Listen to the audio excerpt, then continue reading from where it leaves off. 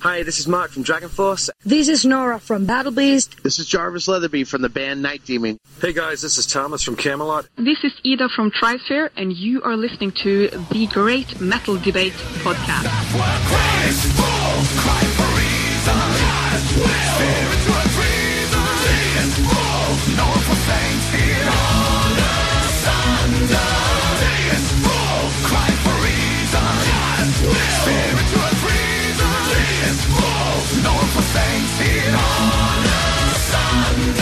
Hey podcast listeners, welcome back to the show for another metal artist interview.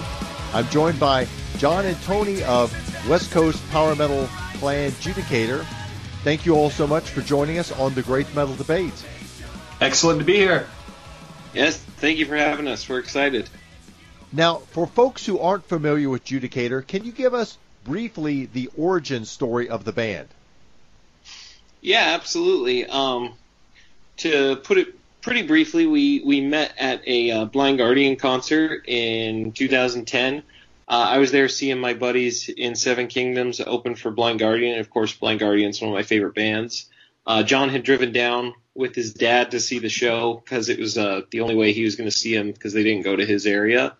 And I bumped into him at the start of the show, and he was hanging out real early in the venue, and he was there by himself. And I said, dude, why don't you just come backstage with us? And instead of hanging outside here in the middle of the desert. And, of course, he came right along, and we went backstage, got to see Soundcheck, got to see one of our favorite bands play, and we got to talking and swapped information and connected after the show a few months later and got to talking about, hey, wouldn't it be cool to start, a power metal band just like in the vein of Blind Guardian and all that music that brought us together in the first place. And from there, we made our first album, which was a really quick demo project in a bedroom, and people started listening to it, and we were like, hey, maybe we're onto something here, and we decided to keep going and keep escalating things until we find ourselves here. You mentioned the term power metal. Broadly, what is it you all are trying to accomplish musically with the band Judicator? What is the sound you're trying to create? For me,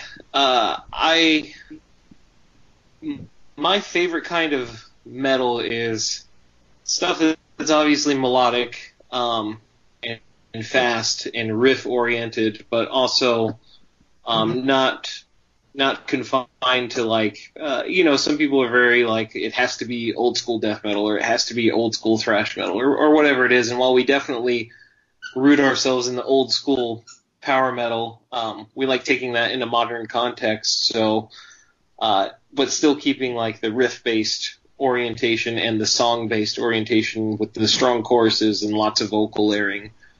So really just keeping that old school power metal vibe alive, but also, not being afraid to pull in our other influences outside of the primary thing. Lyrically, Judicator has some clear historical themes in your albums. Other bands, Sabaton comes to mind, have had a lot of success with that. Can you speak to both the challenges and the possibilities of employing historical narratives in the music? The tough thing is always finding... so every Judicator album is, of course, a concept album. And so whatever I'm nerding out on at the time that we are in development for the album, of course, you need to choose material that fits the mood of the album that we are working on. And once that is done, of course, the tricky thing is to find the songs that best fit each period so it's just a matter of finding what parts of the story you want to tell fit with each song and making it all mesh together in a way that's cohesive and fits the flow of the album, I guess. And, of course, doing all the research and homework to make sure it's historically accurate. And a good story. Is that a big part of it, just that you have these colorful, full stories that lend themselves to creating on the musical side alongside the story? Yeah. I mean, the easy part is there is such a wealth of historical information to draw from. I think the trick is just telling it in a way that has not really been done before, and using information that if the story has been told before, drawing on information and stories and anecdotes that have not been told before. And I think case in point is Rome, like the way that King of Rome tells Napoleon's return from exile covers a lot of material that was not covered in, for instance, the old movie Waterloo. So I think that adds a little bit of value to the content. We mentioned power metal earlier, and the genre issue or question is one that gets a lot of play, and it's a topic that we often debate on this podcast. From your all's perspective as artists, to what extent is it appropriate to use those category markers to identify musical styles, and to what extent do you think it's not a valid discussion? So for me, I just, having spent a lot of time in subgenre discussion over the years, I think there is a point and purpose to genre classification, and then I think that there is a point where people get absurd. So for me, I think that there's enough talk in the communities of music to agree upon what the main genres are, and then nobody's going to argue with you that thrash metal is a genre, and nobody's going to argue with you that what the defining characteristics of it are. I think where people get tripped up is when you start hearing them say that this is dark symphonic pirate metal, and they start getting into like things that are more stylistic descriptions. And it's fine to have stylistic descriptions, and I differentiate style from genre, because genre to me is like your foundation, your building blocks, whereas style is like the things that you decorate your house with. So for instance, we play power metal, right? But if you were going to call it like historical power metal, it's not really a genre. It's just a description of the style. But some people will act like things like that are actual genre classifications, when really, to me, it's more about the fundamental building blocks of the genre. And then you'll get weird things where people try to misattribute genres, and some lines are definitely blurred, like especially when you look at, like, the 80s is a great time to look at, because so many genre tags flew around and like went from various style to style. Like, people called Venom black metal when they first started because of their eponymous album, but nobody would really call that style black metal today if it came out. Or for instance, everything was speed metal in the 80s, and now it's hard to hear anybody really call anything straight up speed metal these days, because it's a more nebulous term that got applied to a lot of different things, and a lot of things that were called speed metal in the 80s ended up being death metal and thrash metal and power metal as they developed more. So I think time helps us define those things more, but then I think people get a little too in their, I want to call them fan clubs, their little fandoms, and they get way too absurdly specific, and I think it misses the point at that point. Like, genres are useful to help us identify tastes and categorize things so that we can easily link them to each other, but when you get too specific and too away from the things that people generally talk about, I think you kind of miss the point, and then that's when I check out of the conversation. Do you ever run into fans who at times are just super into what you're doing because of the genre identification, or do you find more often than not it tends to limit and maybe prevent fans from taking a listen where they might actually enjoy your music? I think in both cases. So definitely power metal is an interesting genre in a modern context, because especially being a power metal band from the United States, especially being a power metal band from a state where, one, there aren't many metal bands from to begin with, and two, where there certainly are no power metal bands except for a couple of bands that have some demos out. It's very interesting because, one, it immediately brings attention to you because of the genre. Like, oh, wow, there's like German-style power metal from Arizona. That's crazy. So people like pay attention to that. However, it's like you mentioned, on the flip side, power metal has certain stigmas around it, so that prevents some people from looking at it. They go, "Oh, power metal, that's like Sonata Arctica, right? I'm not going to listen to that." And lo and behold, we sound nothing like them.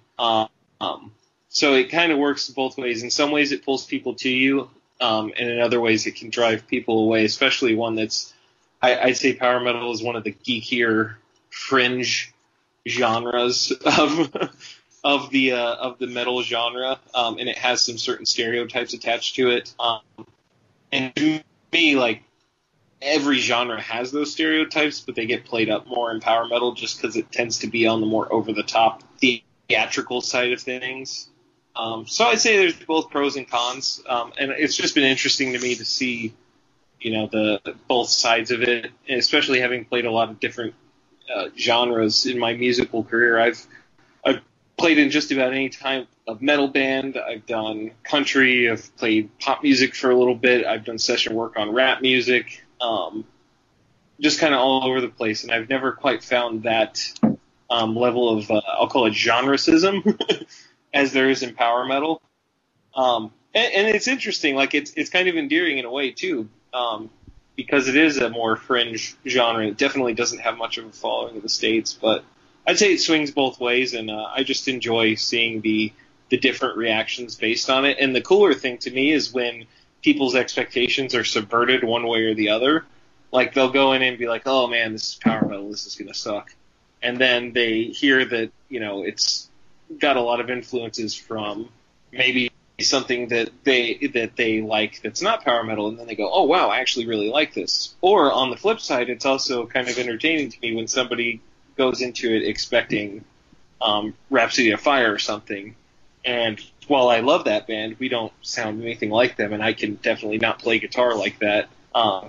And then they go in and they're like, oh, nope, this is crap, I don't like this. I thought I was going to like it based on what it was labeled, but nope, that's not for me. And that's just really interesting to me when those expectations are kind of turned on their head. You mentioned some other styles of music. I wonder if each of you could speak for a moment about your respective musical backgrounds. Did you grow up in musical environments, and did either of you receive any formal training? Yeah, I took formal vocal lessons for about 6 years, and I took that experience and gave lessons myself for a number of years, off and on. And that was a great experience. Since I was a kid, I've been playing guitar, piano mostly, but I also did trumpet and trombone throughout high school and junior high, but I never carried that out beyond after graduating. So yeah, I've been very focused on vocals since then, trying to stay in my lane. I'd rather be really good at one thing than spread out my time and energy across other instruments. Yeah, speaking to my musical background a bit, I grew up partially in Arizona, but I'm from Bristol, Tennessee, so I grew up around a lot of country music, and my uncle was the lap steel guitar player for Charlie Bride until he unfortunately passed away. So there was a strong kind of musical background in my family. My dad is a record collector. When I was a kid, we used to look through his vinyl records and listen to all his classic rock records, and that's how I got into Deep Purple and Uriah Heep and all that kind of stuff.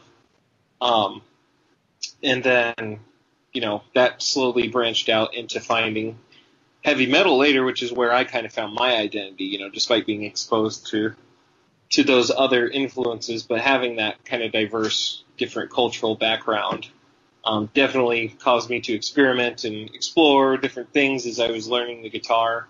I didn't take formal guitar lessons, but I took formal music theory lessons, so I self-taught guitar. But then I took a lot of music theory education throughout high school and my college education, which isn't in music, but I took a lot of my, electives in music, like I did a few jazz theory classes, a few general music theory classes, just to keep up my, I call it professional development in the musical field. So I've just always been curious to learn and see how that applies to the things that I like, and see how the bands that I like incorporate different influences and make it into something that we all share and love. Well, guys, let's turn from the past to the present and talk a moment about your latest album, The Last Emperor, released just this past March. What's been the response so far to that album? For me, it's been the biggest response we've had. We've definitely seen our fan base grow quite a bit. We've seen more engagement, more. The number of reviews is much higher. The number of records we're getting asked to send for promotional stuff is much higher. We've worked with Alone Records on a vinyl release, which just released the other day. So that was a huge benchmark for us. I'm very into vinyl myself, so having my own record come out on that medium was something I knew I'd never afford on myself, just because it's such a cost-intense medium to do in low production runs, and having that happen was really cool. Of course, having Auntie Kirsch on the album was a dream come true. Just like made my head spin a little bit to get to work with my favorite metal singer. And then overall, there was kind of some trepidation on our part going from our last album to this one, because our last album was much more progressive and personal in nature, and this album was just like a straight for the throat, punch you in the face power metal album. So we were kind of nervous, maybe people, because our last album got us a lot more attention than our first two did, and we were nervous that maybe the straightforward style wouldn't resonate with people. It was a bit of a change up, and actually a lot of people are going actually this album we like the last one and we like this one more. And some people still prefer the other one, and that's great. I personally prefer At the Expense of Humanity, but just to see that some people, a lot of the overwhelming response has been yep, this is you guys in your prime, this is you in your top form, has been really, after a lot of nervousness around the album, made that pay off really great to feel oh wow, we really are working in the right direction. Decision, the hard work that we put into it is definitely, those were smart decisions, and it's nice to see people appreciate that and engage with that and have it open new opportunities for us as well. Yeah, I would say that the biggest relief for me was that nervousness around a follow-up to At the Expense of Humanity, which was reviewed so well. You have that worry that, man, anything we come up with after a high watermark like that is going to be crapped on, or people are always going to be saying it's good, but not as good as that. And we haven't had as much of that. It's been a very positive response, and so I'm very thrilled and happy and relieved, because I love the album, and it seems like everybody else does. So in addition to all of the real world benefits we've had, like Tony mentioned, just on a personal level, it's very rewarding. So were the changes from the last album, At the Expense of Humanity, was that an attempt to maybe go back to the roots, or was that just where you were at when you were writing The Last Emperor? It was sort of... For me, it was... You go first, John. Sorry, man. It was sort of a great way to take the spirit from our first two albums, which did not have the best production quality, and put it into a new, fresh perspective with top-of-the-line production and still a historical approach like the first two albums.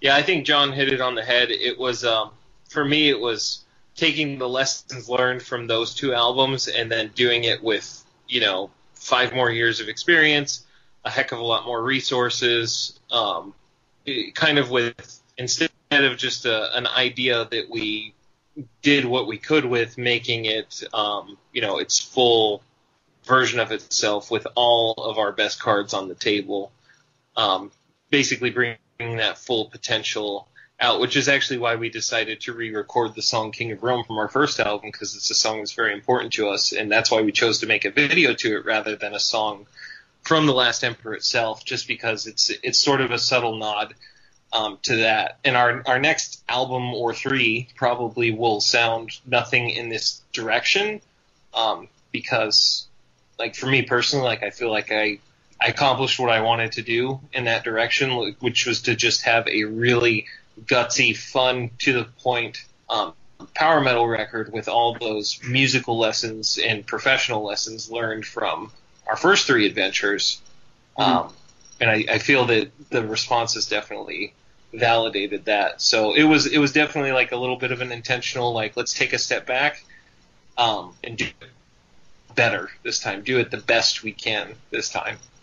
You talk about the development of the sound and the production quality. Can you talk a little bit more about that as far as when you look back to where you were for those first two albums production-wise and just what you could envision? Do you look back and say, oh, man, I'm embarrassed at that, or do you just feel like that was kind of the raw, undiluted place you were at that point?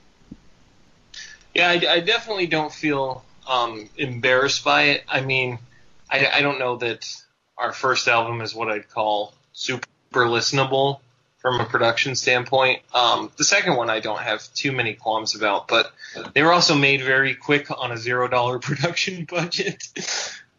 So to me, they're kind of neat representations of where we were, because the first album we recorded as like something between us that we didn't think anyone was going to listen to. So, we did it in 3 weeks on our laptops, and we put it up on Bandcamp, and we're like, gee, that was sure fun. See you later, man.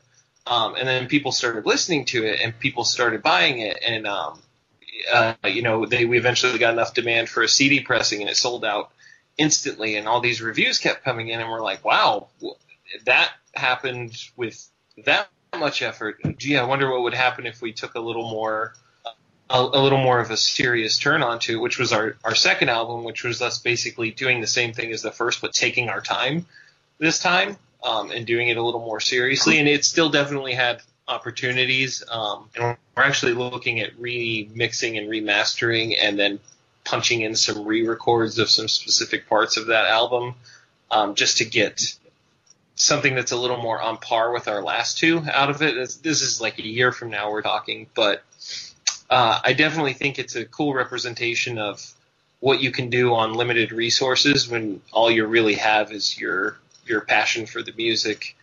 And then just the fact that people engaged with that and latched onto it. Like I've recorded plenty of other albums in a similar fashion that no one ever listened to.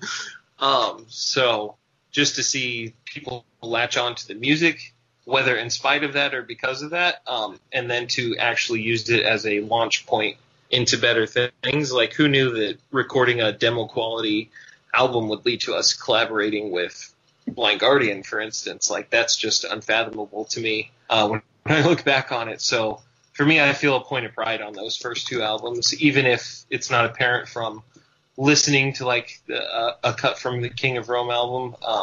I think the story's there, and I think the narrative is very cool in and of itself. So should I take that to mean that you all are pleased with what you did re-recording the King of Rome song, that you are considering doing that with some additional older tracks? Oh, yeah. It was fun to bring that to life, for sure. Just to hear it, like, with the big production and, like, the vocal layers, and then to get to shoot a music video, because we always love playing that one live. It's our closing song, and people love singing along to it. And so to put that in that updated context, that was probably one of the funnest, like, most heartwarming things about this album cycle.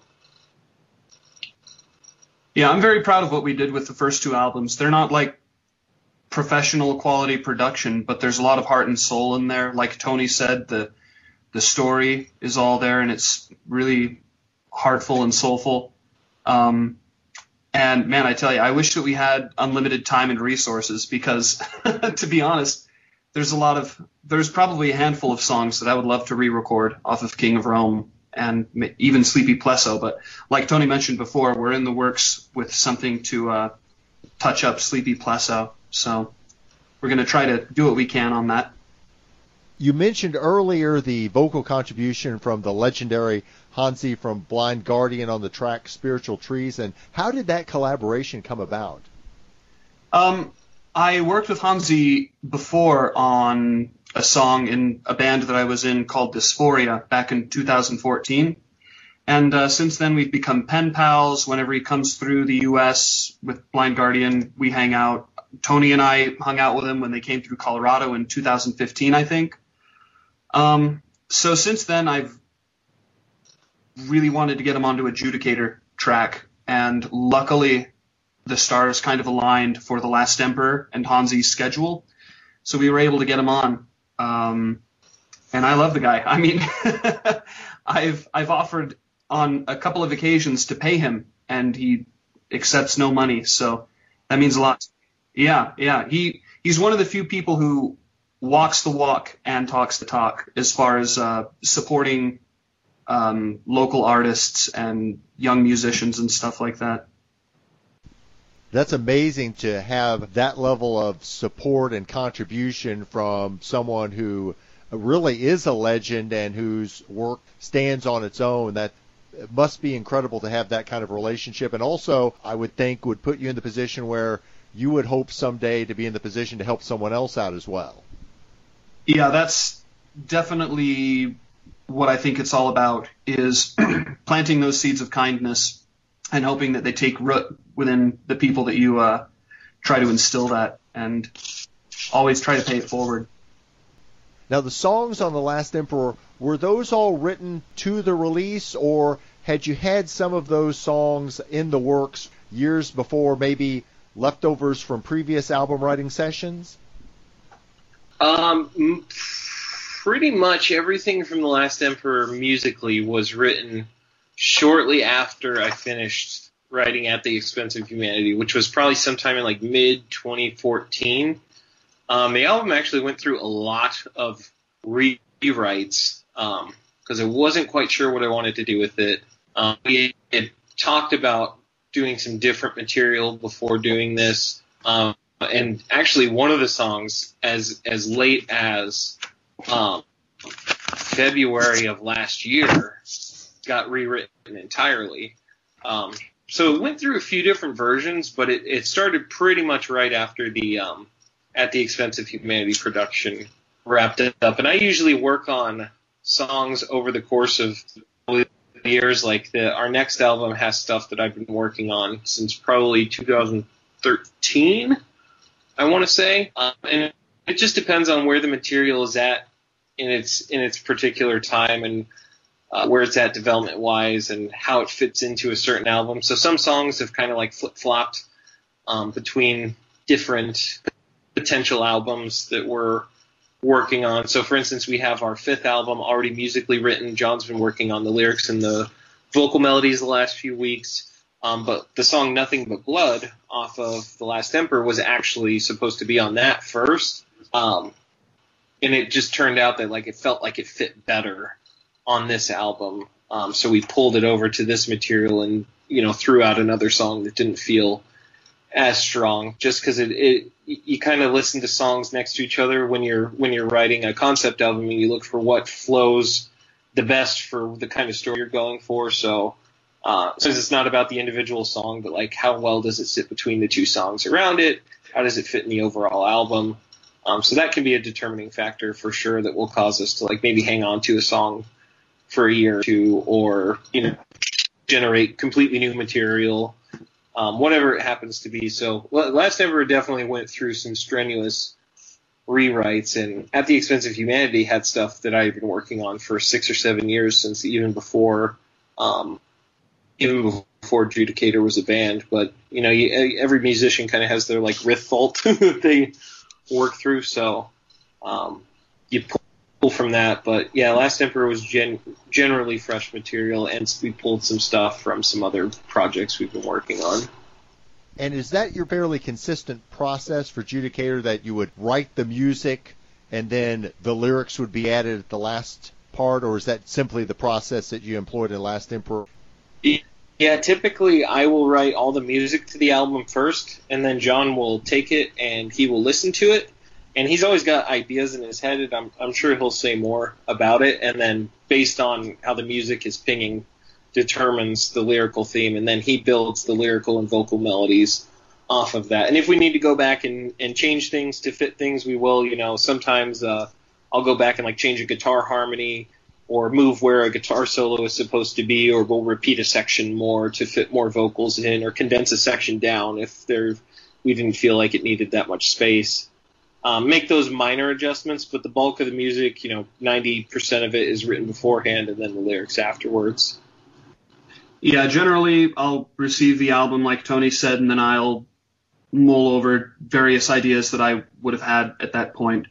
I've had a couple of ideas, one of which I'd been mulling around for a long time, but I ultimately decided it wasn't quite yet time to use on this album.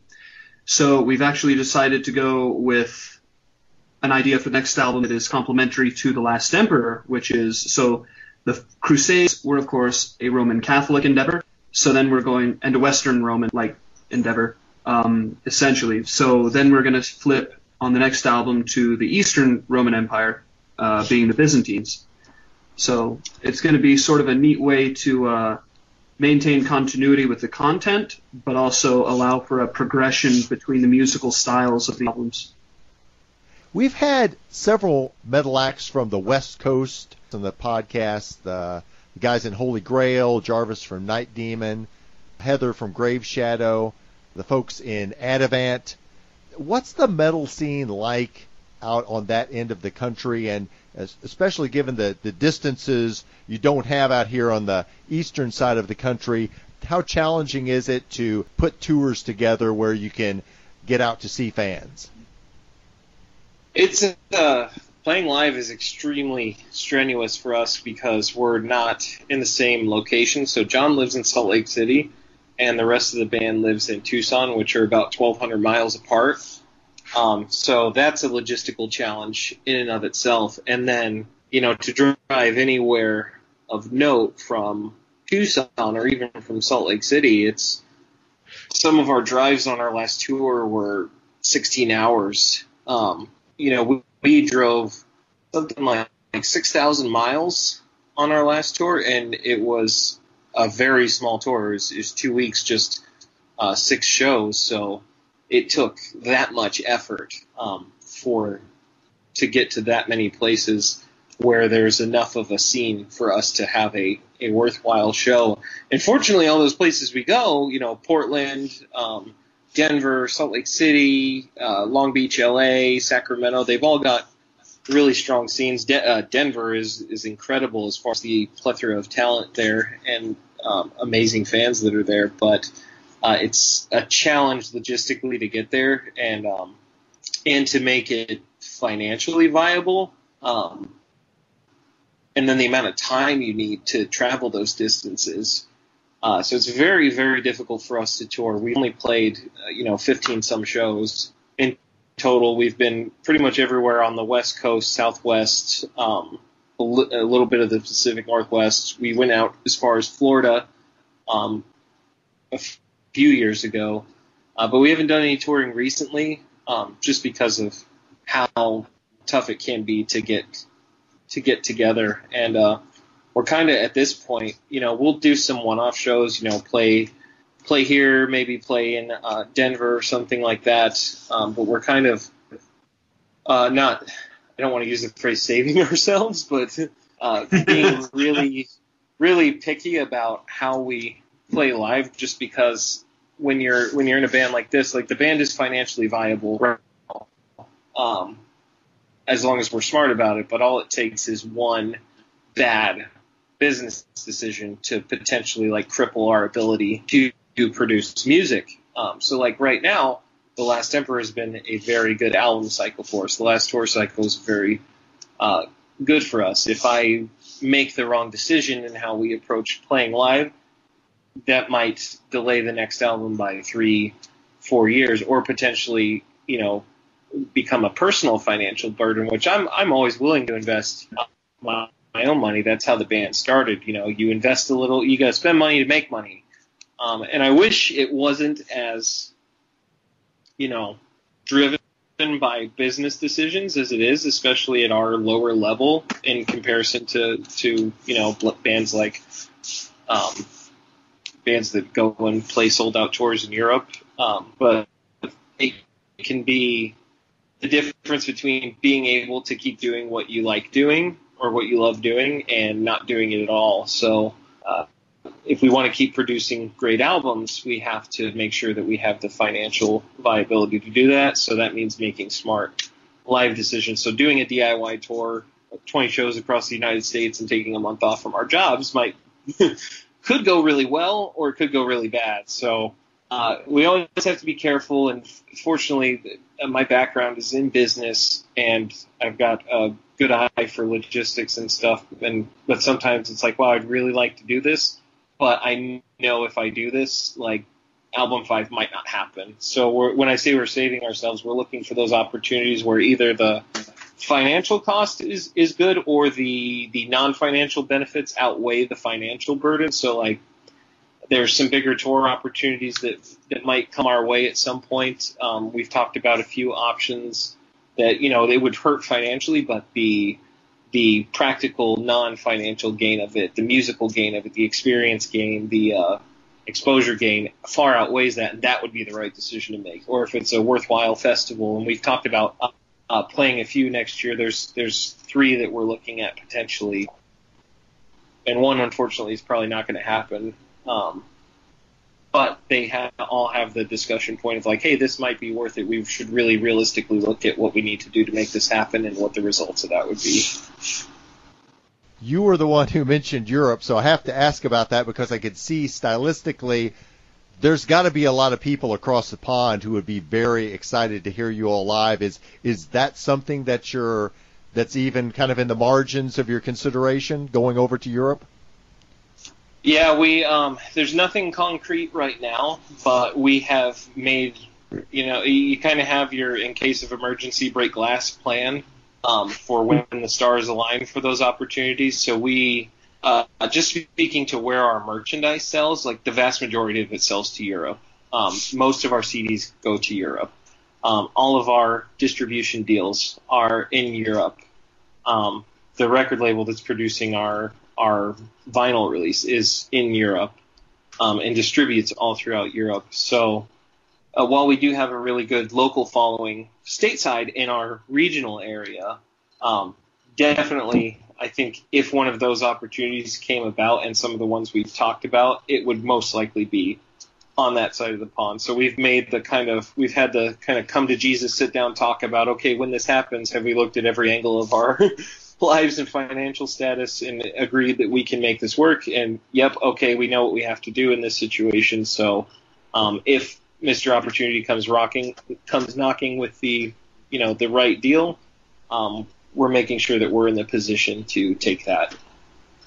Well, I think that would be awesome. I'm among those who has my fingers crossed that that'll happen for you, because I know that would be a tremendous opportunity and that fans in Europe would love to hear you guys. Wrapping up with you this evening, what is the best way for fans to purchase music and merchandise from Judicator, including the latest album, The Last Emperor? So for people in the States, our Bandcamp is definitely the best way to do it, cheapest way to do it. You can get all our CDs there, our T-shirts, all that good stuff, digital versions. Of course, everything's on Amazon, iTunes, all that good stuff. For people overseas, we've got our albums At the Expense of Humanity is available through Dive Bomb Records through several international distributors, so it's on all the different Amazon and eBay outlets. Alone Records from Greece is carrying The Last Emperor. We'll have the vinyl release, so that'll be available on the European side, so that they don't, you don't have to pay $20 of shipping through our Bandcamp. So I prefer people get the music the most effective way possible. Of course, if you want to go directly to the band, go through our Bandcamp, judicatormetal.bandcamp.com. And if you want a T-shirt, that's the only place to go for the moment. And then, for digital outlets, all the normal standard distributions. So whichever one works best for you and cheapest for you, that's the one I recommend. Well, I want to encourage fans to do just that. Check out this latest album, The Last Emperor. Pick up that merch. This is a band worth supporting. Help get them across over to Europe. Guys, thank you all so much for joining us on The Great Metal Debate. Thank you so much for having us. It was a lot of fun. Really appreciate it, man. Thank you.